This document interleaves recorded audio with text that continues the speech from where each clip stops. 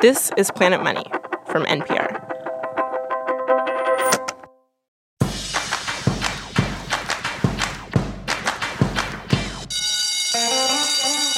Hello, and welcome to Season 2 of Planet Money Summer School, a course about big economic ideas without the big textbook. In fact, no textbook. This season of summer school is all about investing. Every Wednesday between now and Labor Day, we are going to bring you a new class about the markets that people invest in, like the stock market, the bond market, cryptocurrencies, and more. And we're going to explain the basic ideas that you need to know about them, like how these markets affect the economy, the risks of investing in these markets, and whether it's appropriate to invest in some of these markets at all, so that you can make wise decisions in your own life about your own investments. My name is Cardiff Garcia. I'll be your summer school host. And before you get too excited, by the way, this is absolutely not a series that will show you how to get rich. We at Planet Money are the wrong people for that, because we've done a lot of investing experiments through the years, and, well... So we lost $9. Not terrible. Not terrible, he says, but the price of gold went up and we lost $9. Oh my God, the value of our Ethereum is plummeted. Wait, what? So that means of your $100, you get $99.84 back. Of course, making money was never the point of all those experiments. The point was to understand the often baffling world of investing a little bit better. And that's also the goal of Planet Money Summer School. So throughout the series, we are going to be listening to some classic Planet Money episodes to learn about the financial lessons hidden inside. And we'll be discussing those lessons with some world-class professors. For today's class, 2 such professors. Allison Traeger is a senior fellow at the Manhattan Institute, a think tank, and she's the author of a book about risk-taking called An Economist Walks Into a Brothel. Allison, hello. Hello, thanks for having me. And our second professor is Mihir Desai. He teaches finance at Harvard Business School, and he's the author of his own book called How Finance Works. Mihir, welcome. Hey, great to be here, Cardiff. Well, let me ask both of you a question to kind of kick off the whole series. Let's say we were right now in a classroom, and I gave each of you a chalk, because apparently this is a classroom from the 1950s, okay? And I said, hey, can you each write on the chalkboard one really big lesson that you would want students to take away from a summer school series about investing? Allison, what do you think that lesson should be? I feel like investing is about risk. That investing is about risk? Yes. Okay, what does that mean? Well, because the point of investing is moving money through time, right? You want to move money into the future. By that, you just mean that choosing not to spend the money today and not to just let the money sit in a bank account. Instead, what you're talking about is taking a risk with the money and investing it because you hope to have more money in the future if your investments pay off. But of course, by taking a risk, you might also lose money. That's what it means to take a risk. Exactly. And either it's going to be bigger, smaller, or the same. So if you take more risk, might be bigger, but it also might be smaller. But if it's going to be the same, it's probably because you didn't take any risk at all. Okay. Mihir, what do you think is the big lesson? Yeah, so learning about investing is not just learning about stocks. Learning about investing is about a lot of the big decisions you make in your life.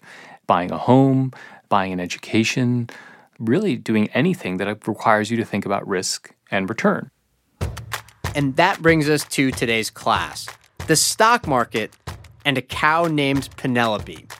We are going to ask a question that sounds really simple, and yet the answer is not at all simple or obvious. The question is, where do stock prices come from? Today, we will present 2 theories about what determines the price of a stock. 2 theories that seem to contradict each other, even though it's possible that both theories are right. Class 1 of Planet Money Summer School begins right after this. Good question. That's a really good question. It's a great question. This is free therapy. Thank you for asking me that. God, that's such a good question. That's an interesting question. But what Fresh Air interviews are really about are the interesting answers. Listen and subscribe to Fresh Air from WHYY and NPR. Okay, we're back. Everybody, please take your seats. Planet Money Summer School is now in session. Today, we are going to look at how the stock market works. So, Allison, here's where I want to start, okay? Let's say the three of us pooled our money together and we decide to buy some shares of, I don't know, Microsoft stock, right? What exactly do we have now? Well, you own a little piece of Microsoft, so you have a claim on all their future profits. A claim on future profits. Yeah, we should explain this to our students. So Microsoft, of course, makes products. It sells those products. And then after it pays for all its costs, like paying its workers and buying equipment and things like that, it has money left over. Those are the profits. And so as owners of Microsoft, we have a claim on those future profits, which, of course, sounds like a pretty good deal. But Mihir, we said before that investing is also about risk. So where does the risk come in? With a stock, you're saying I'm paying $100 today, and I'm sure hope it's going to be worth what I think it's worth tomorrow. You have to guess. And that actually leads us to our first theory of how a stock price is determined, which is that it comes from all these different investors trying to guess how good a company is going to be in the future, even if their individual guesses are all completely different. And to understand how this process works, we are now going to listen to a Planet Money episode from 2015. Francis Galton was the kind of person who believed in experts. You know, people who had studied things, people who knew stuff. He figured they knew things that ordinary people just did not. I mean, of course they did, right? Obviously. One day, Galton goes to a country fair. This is about 100 years ago in England. And there's this contest going on at the fair. Guess the weight of the ox. Galton's a scientist and a statistician, and he figures, hey, I can do an experiment here, right? He figures I'm going to take everyone's guesses, take the average, and compare that to the actual weight of the ox. We heard this story from James Surowiecki. He writes about economics for The New Yorker. He thought what you were going to end up with was a really flawed guess, because in his mind, what you were doing was you were taking guesses of a few smart people, a few mediocre people, and then a lot of morons, because he basically thought everyone was dumb.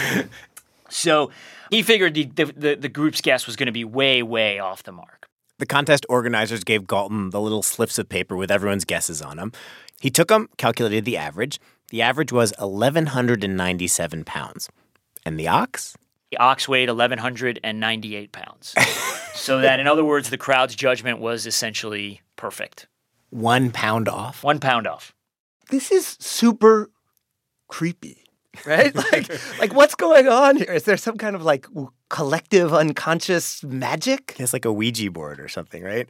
But the idea that underlies this, it is everywhere. It's the idea of the stock market. You know, thousands of random people buying and selling shares. Like when you hear that Apple stock went up or the Dow plunged.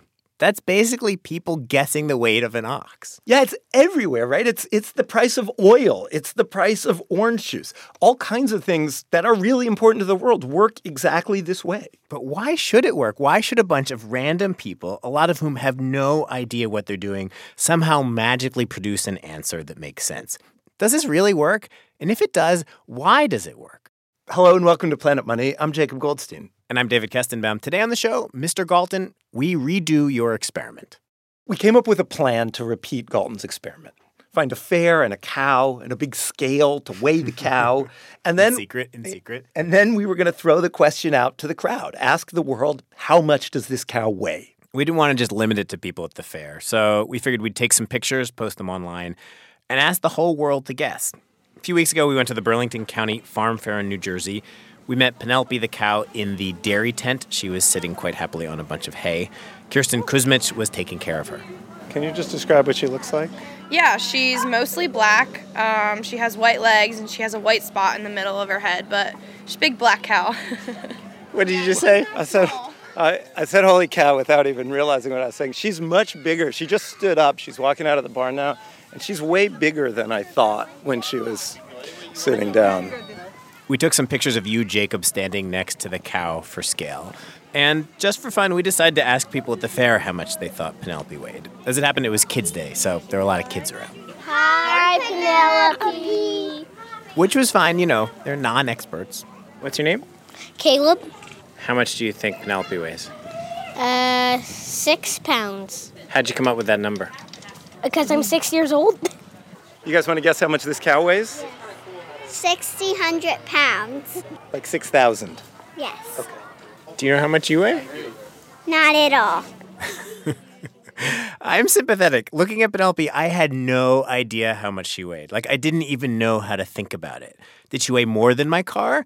Did she weigh less than my car? I don't even know how much my car weighs. More than a cow. I'm going to say more than a cow. We found an older group of kids, and yeah, they also guessed on the low side, but they had this bigger problem, this really more worrying thing. And it was a problem that adults also seemed to have. And it was this.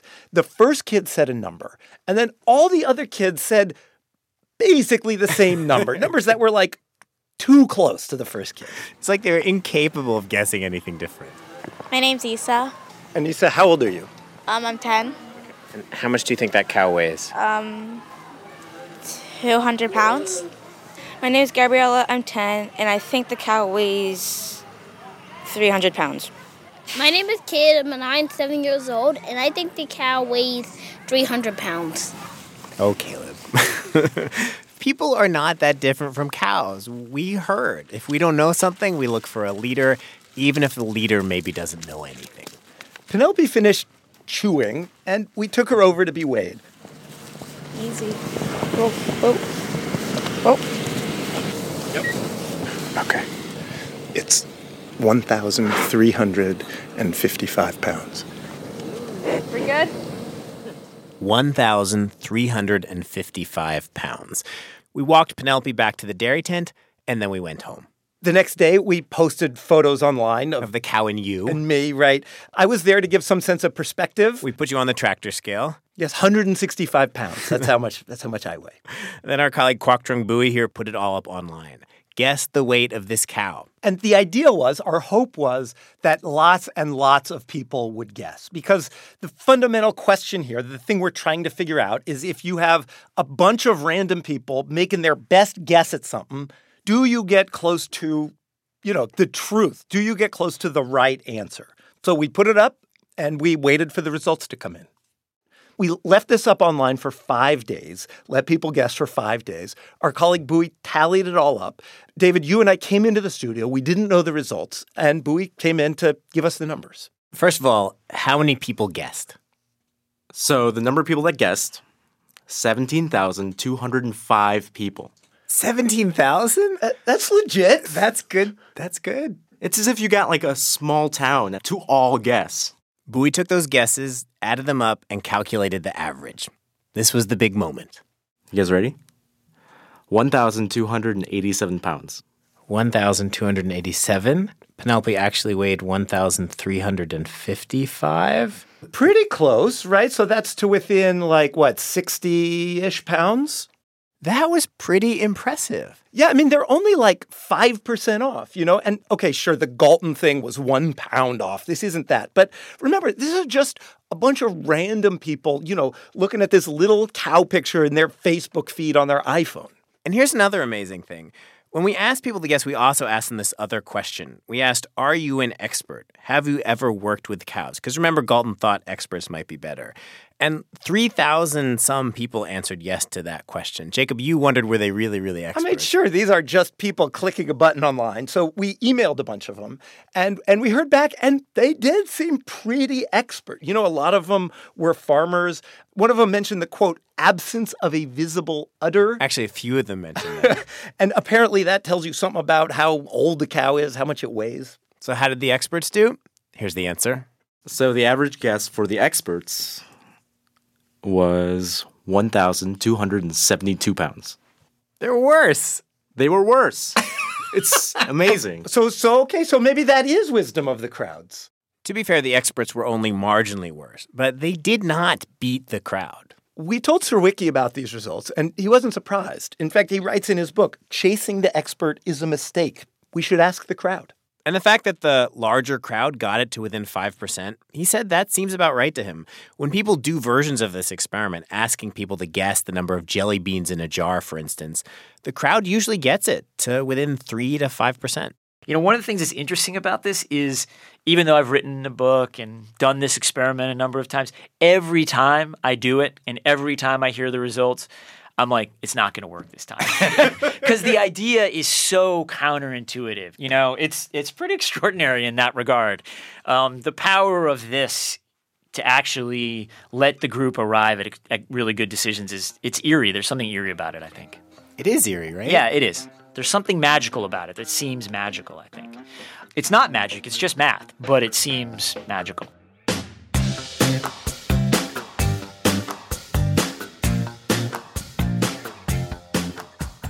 Okay, and we're back. It's Cardiff. I'm here with Allison Traeger and Mihir Desai. Okay, so as you heard in the episode, there is kind of this spooky, eerie, but really quite effective process, right? So here's my first question. In what ways is guessing the weight of a cow similar to what happens when people are deciding whether to buy or sell a stock? Well, because you have a marketplace where all these different people are bidding on stocks based on how much they think it's worth, and you do converge to this price. And I think the big difference between the cow and the stock thing is that, we can verify the weight of the cow. Like, it's knowable. And with stocks, what makes it much more interesting and fun is, well, wait a second, do we really ever know it? Yeah, right. Penelope the cow has an actual weight, and that weight is not going to change just because I guessed the weight too high or I guessed the weight too low. But with stocks, it's the very guessing of the price that actually ends up setting the price. It's different. So if I look at the price of a stock and I think it's low, then I'll buy that stock at the low price. And the very act of buying the stock pushes up demand for it just a tiny bit. And then that in turn pushes up the price of the stock. And so in the stock market, you got thousands and thousands of people doing that over and over. And that is what sets the price of a stock on the stock market. Exactly right. There's a whole set of things we can debate about any company and its future. And that is what we're all trying to do in financial markets. So you've got all these people who are thinking about buying the stock because they think it's going to go up. You got all these other people who are going to sell the stock because they think it's going to go down. And it arrives at something in the middle. Roughly, yeah. Okay. And how can this still work if at least some of the people buying and selling a stock either don't know much about the company or just might not be very good at analyzing companies in general, given that they're supposed to be investing based on how good the company is? Well, so first thing, the mistakes that people make kind of cancel each other out, right? The reason it's important for all of us is the price of that stock actually really matters for the world because people make decisions based on it. Not just savings decisions, but you might go work for a company because you think it's going to be a good company to work for. You might buy a company's products because they're doing well. So these prices send signals into the world about what we should do. So if the prices are correct, then the market's sending that money to the best places for the right price. Yeah, and when you say that the price is correct, Allison, you mean that the price of the stock is a good reflection of how good the company is, how well you can expect it to perform in the future. But what if the price is higher than that or lower than that? How does that distort the process? So if a company is completely over undervalued, then, maybe it gets too much or too little capital and it doesn't put it in the right place because there's a finite amount of investment in the world, right? There's only so much money people can invest. So you want to make sure it goes to the most worthy places. Okay, so that is one theory of how stock prices are set. A lot of people constantly guessing, some guessing high, some guessing low, some guesses better and more informed than other guesses. But what they're guessing is how good the company is, how well it's going to perform in the future, how much money it's going to be able to make in the future. But there is this other theory, a theory that says that what people are guessing when they invest in the stock market does not actually have much to do with how good the company is. It's a theory that the stock market is not like guessing the weight of a cow. It's more like a beauty contest. And to test that theory, we've got another Planet Money experiment coming right up when class continues. The Indicator from Planet Money is your daily source for economic stories that peel back this onion we know as the U.S. economy. Today on the show, desperately seeking construction workers. Forget everything you thought you knew about the unemployment numbers. 10 minutes or less, that is all it takes for us to explain what is going on with all those numbers. Listen and follow The Indicator from NPR. Hey everyone, welcome back from recess. Please take your seats. You are now about to hear a Planet Money story from 2011. David Kestenbaum and Adam Davidson are going to test a theory about the stock market proposed in the 1930s by the economist John Maynard Keynes. Keynes said that a way to think about how the stock market works is to think of it like an unusual beauty contest. Now, people who've read the masterful biography of Keynes by Robert Skidelsky know that Keynes's romantic interests were generally directed at men, but in this case, he imagined a beauty contest of women. So the contest he imagined would work like this. It would be in a newspaper where you put 6 photos of different women. And then you ask the newspaper readers to write in with their vote. And this is the important part. You get a prize if you pick the most popular face. And the reason this is a good proxy for the stock market is think how the stock market works. So you might go around and look at different companies and say, boy, I think Coca-Cola really should be worth $50. And boy, I really like the chances of GE growing in the future. I think they're going to be worth more in the future. But the rational, logical investor thinks about something else as well. They think, well, I have my view of how healthy these companies are. But if the rest of the world has a more optimistic view, they think these companies are going to do even better than I do, that is sort of a self-fulfilling prophecy. I should invest not based on what I myself think, but what everyone else thinks. And this issue of people casting their vote effectively, spending their money in a market based not on what they themselves think is right, but based on what they think other people think is right, is what some people thought could lead to bubbles and manias and many of the distortions that we've seen in the markets lately. So Keynes was thinking about this in terms of a beauty contest, where he was pointing out that the rational, logical thing to do is to try to pick the woman that you think everyone else is going to pick, not necessarily the person you think is the prettiest. In fact, the person who's the prettiest might not actually win. Here, I'll read from what he wrote. Quote, "It is not a case of choosing faces that, to the best of one's judgment, are really the prettiest, nor even those that average opinion genuinely thinks the prettiest. We have reached the 3rd degree, where we devote our intelligence to anticipating what average opinion expects the average opinion to be. And there are some, I believe, who practice the 4th, 5th, and higher degrees." He's just talking about sort of some kind of strange exponential psychological process. This is Pietra Rivoli who gave us the idea to test this out. She's a professor at the McDonough School of Business at Georgetown University. I'm trying to figure out what you think, and you're trying to figure out what the next guy thinks, and that guy's trying to figure out what the other guy thinks, and so forth, and so on. So, I guess theoretically we could go around the world doing this with nobody really thinking for themselves. So instead of deciding what I think the stock should actually be worth, I'm thinking, what does Pietra think? Or I'm thinking, what does Pietra think that Adam thinks that Caitlin thinks? Exactly. And, again, the key danger is that nobody's really thinking. So we decided to do our own beauty contest. We wanted to test this idea that if people are voting based not on what they personally think is beautiful and valuable, but based on what they think other people will think is beautiful, how does that change the dynamic? How does that change how things are valued? And we decided not to use the beauty of human beings. And David, I'm just going to say this because I think it's part of the experimental study, what our thinking was, or at least my thinking was. I'm clearly the most beautiful member of the Planet Money team, and my feeling was I would just get 100% of the vote. It wouldn't be statistically significant, and it might hurt morale. Yeah. So, David, you had the brilliant idea of us focusing not on human beings, but on animals, and not focusing on beauty, but on cuteness.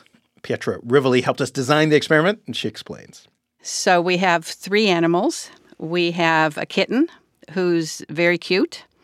We have some baby polar bears, or a mama and a baby maybe, also very cute. And we have something called a loris, which is an animal I wasn't familiar with. And the loris is, surprise, also cute. So the loris, can I just speak up for the loris here? I think I'm a loris guy. I don't know if everyone out there has seen a loris.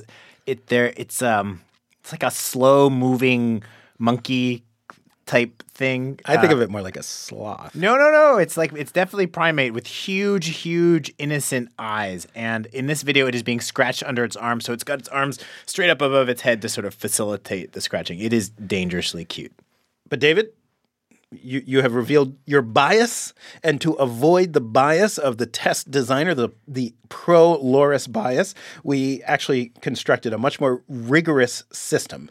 People who engaged in this experiment went to a website, and they were put into 2 experimental groups randomly.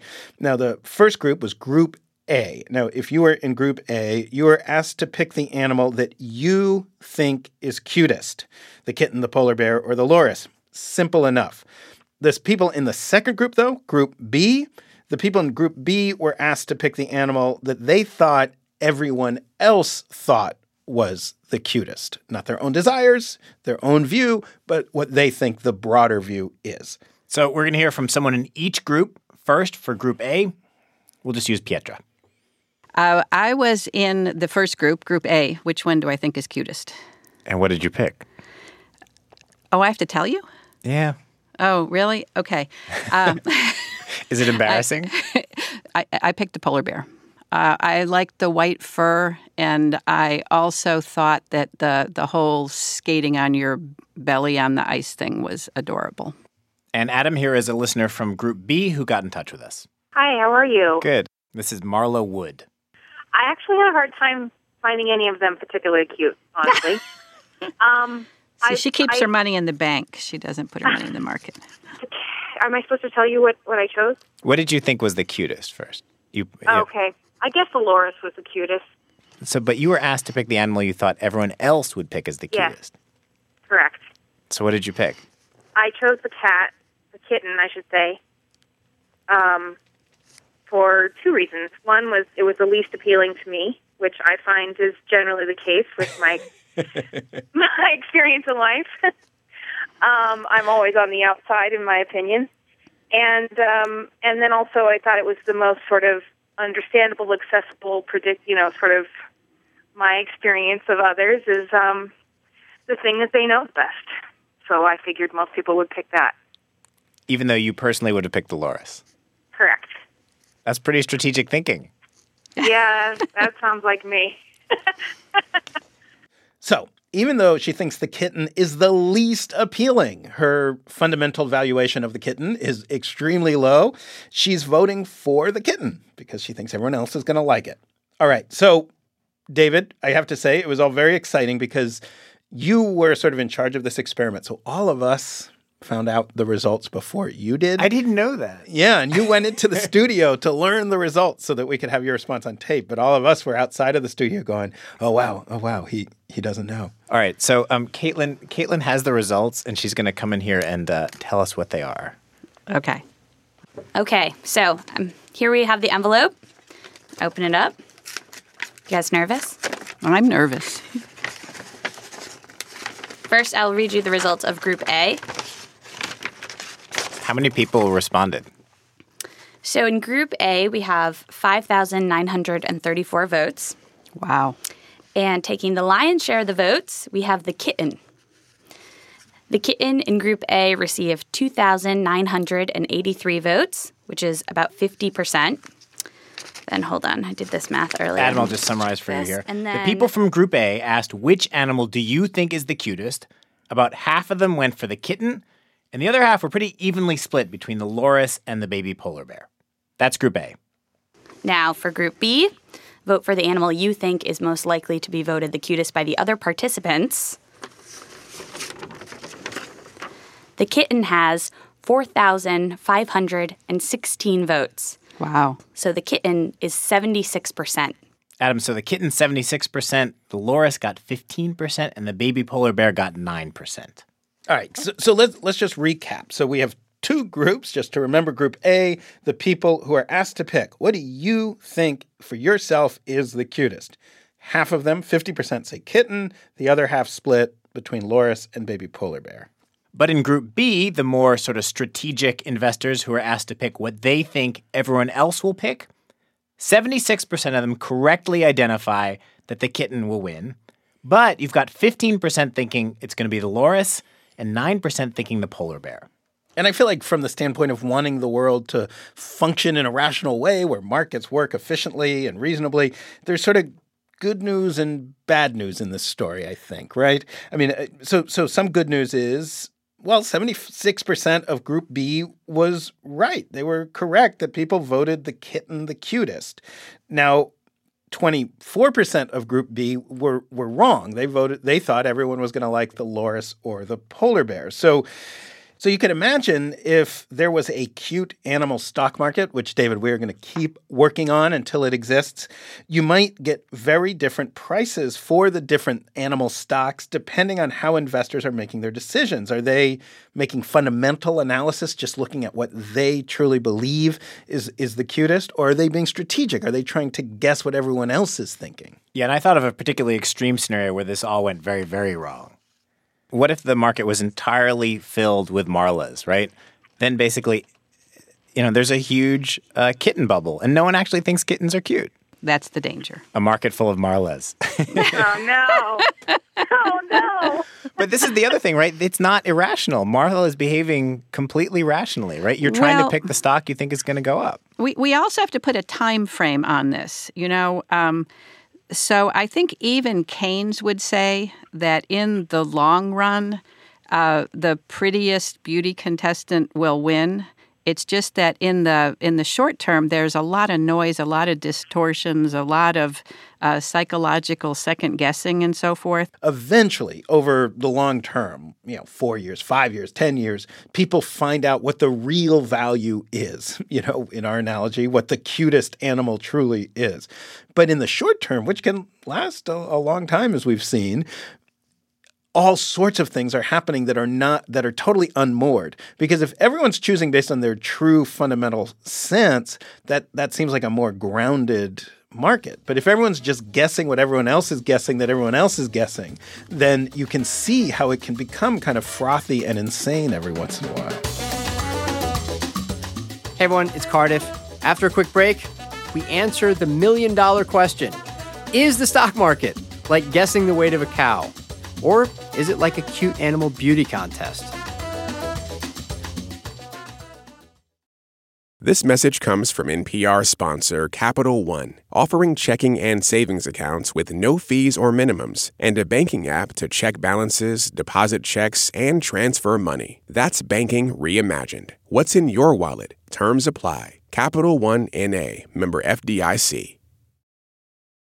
Support also comes from Blue Air. Their award-winning air purifiers combine Swedish design with high performance and whisper-silent, energy-efficient operation. Find out which air purifier is right for you at blueair.com. And we are back. So, Allison, Mihir, let's just get right to it. If the stock market is like guessing the weight of a cow, then it means that investors are trying to guess how good a company is, how good it's going to be into the future. And all those guesses are kind of magically reflected in the stock price through the wisdom of crowds. But if the stock market is more like a beauty contest, then investors are not trying to guess whether a company has a bright future. They're just trying to guess what everybody else is going to do. So, which is it? Well, I think it's both right. Yeah, I think it's exactly both those things. It's a very messy place where things often go wrong, and it's a place where ultimately things tend to get right. Are there any examples, say in the very recent past, where something weird happened and the price of a stock went either way up or way down, which seems to suggest this kind of dynamic where people are just guessing what other people are going to do in the stock market, and they might be guessing what other people are going to do in the stock market, and that seems to be driving the price of a stock? Yes. I mean, in fact, that happened recently during the pandemic when you had a lot of people getting into the market who normally hadn't. And, we're making bets on companies that didn't seem to have very good fundamental values. I mean, like a company like GameStop. I mean, it's not even clear what their sort of long-term growth rates would be. It doesn't look very good. But, you had a bunch of people piling on saying we're going to put money into this at first. But then all of a sudden it becomes almost rational to pile on, right? Because everyone else is piling on, so the price is going to go up and up and up. So, I mean, even still, that this price is going up and it shouldn't go up and eventually it's going to fall. But you never know how much further it's going to go up before that happens. And that's what makes it so hard.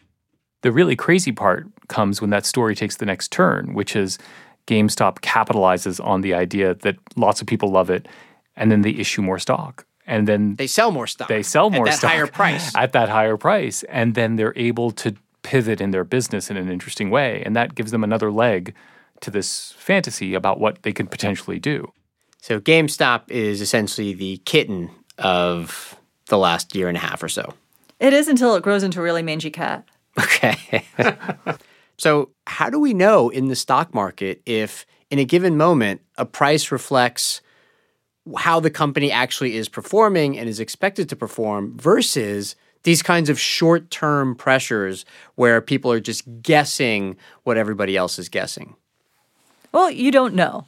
You can never know for sure. So I think if you're an investor, you want to think about, are you a long-term or are you a short-term investor? And understand short-term investing is a lot riskier. I think the way to reconcile these two seemingly opposed ideas is just to take it over different horizons. So I think over the long run, we can be relatively confident that hopefully prices will reflect fundamental values, and we'll see those profits and cash flows come out over time. You can believe that and also believe that over the short run, crazy stuff happens. It's just that the dynamic gets played out over different horizons. And that wraps up the first class of Planet Money Summer School. And now that you know where stock prices come from, in next week's class, we'll tell you how to apply that knowledge. But before we let you go, we actually have some vocab words that we'd like you to remember. First up, wisdom of crowds. You know, this concept that we just heard about by which all these different people trying to guess at something bring their own little bits of information to the guessing process, and those guesses end up averaging out to something pretty accurate. And the second vocab word is Keynesian beauty contest, where all the guessing is not trying to arrive at an accurate judgment, but rather people are just guessing what everybody else is guessing. And I think for this class, that might be it. Any other ones, actually? Well, Loris, for sure. Loris. I had no idea what a Loris was. Excellent. Put that in your notebooks. That will definitely be on the test.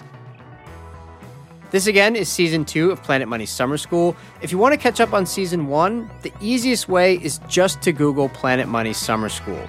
You'll be taken to a page where you'll find all of last year's episodes on how to think like an economist and even a final exam for when you're done. Planet Money Summer School is produced by Audrey Dilling with help from Alexi Horowitz-Ghazi, and it's edited by Alex Goldmark. Our project manager is Devin Meller, and special thanks to Liana Simstrom. You can find us on social media everywhere as @PlanetMoney, and we do read emails at planetmoney@npr.org. Just put Summer School in the subject line, please. My name is Cardiff Garcia, and I'm the host of my own upcoming podcast called The New Bazaar. The first episode drops August 12th. Planet Money is a production of NPR. Thanks for listening.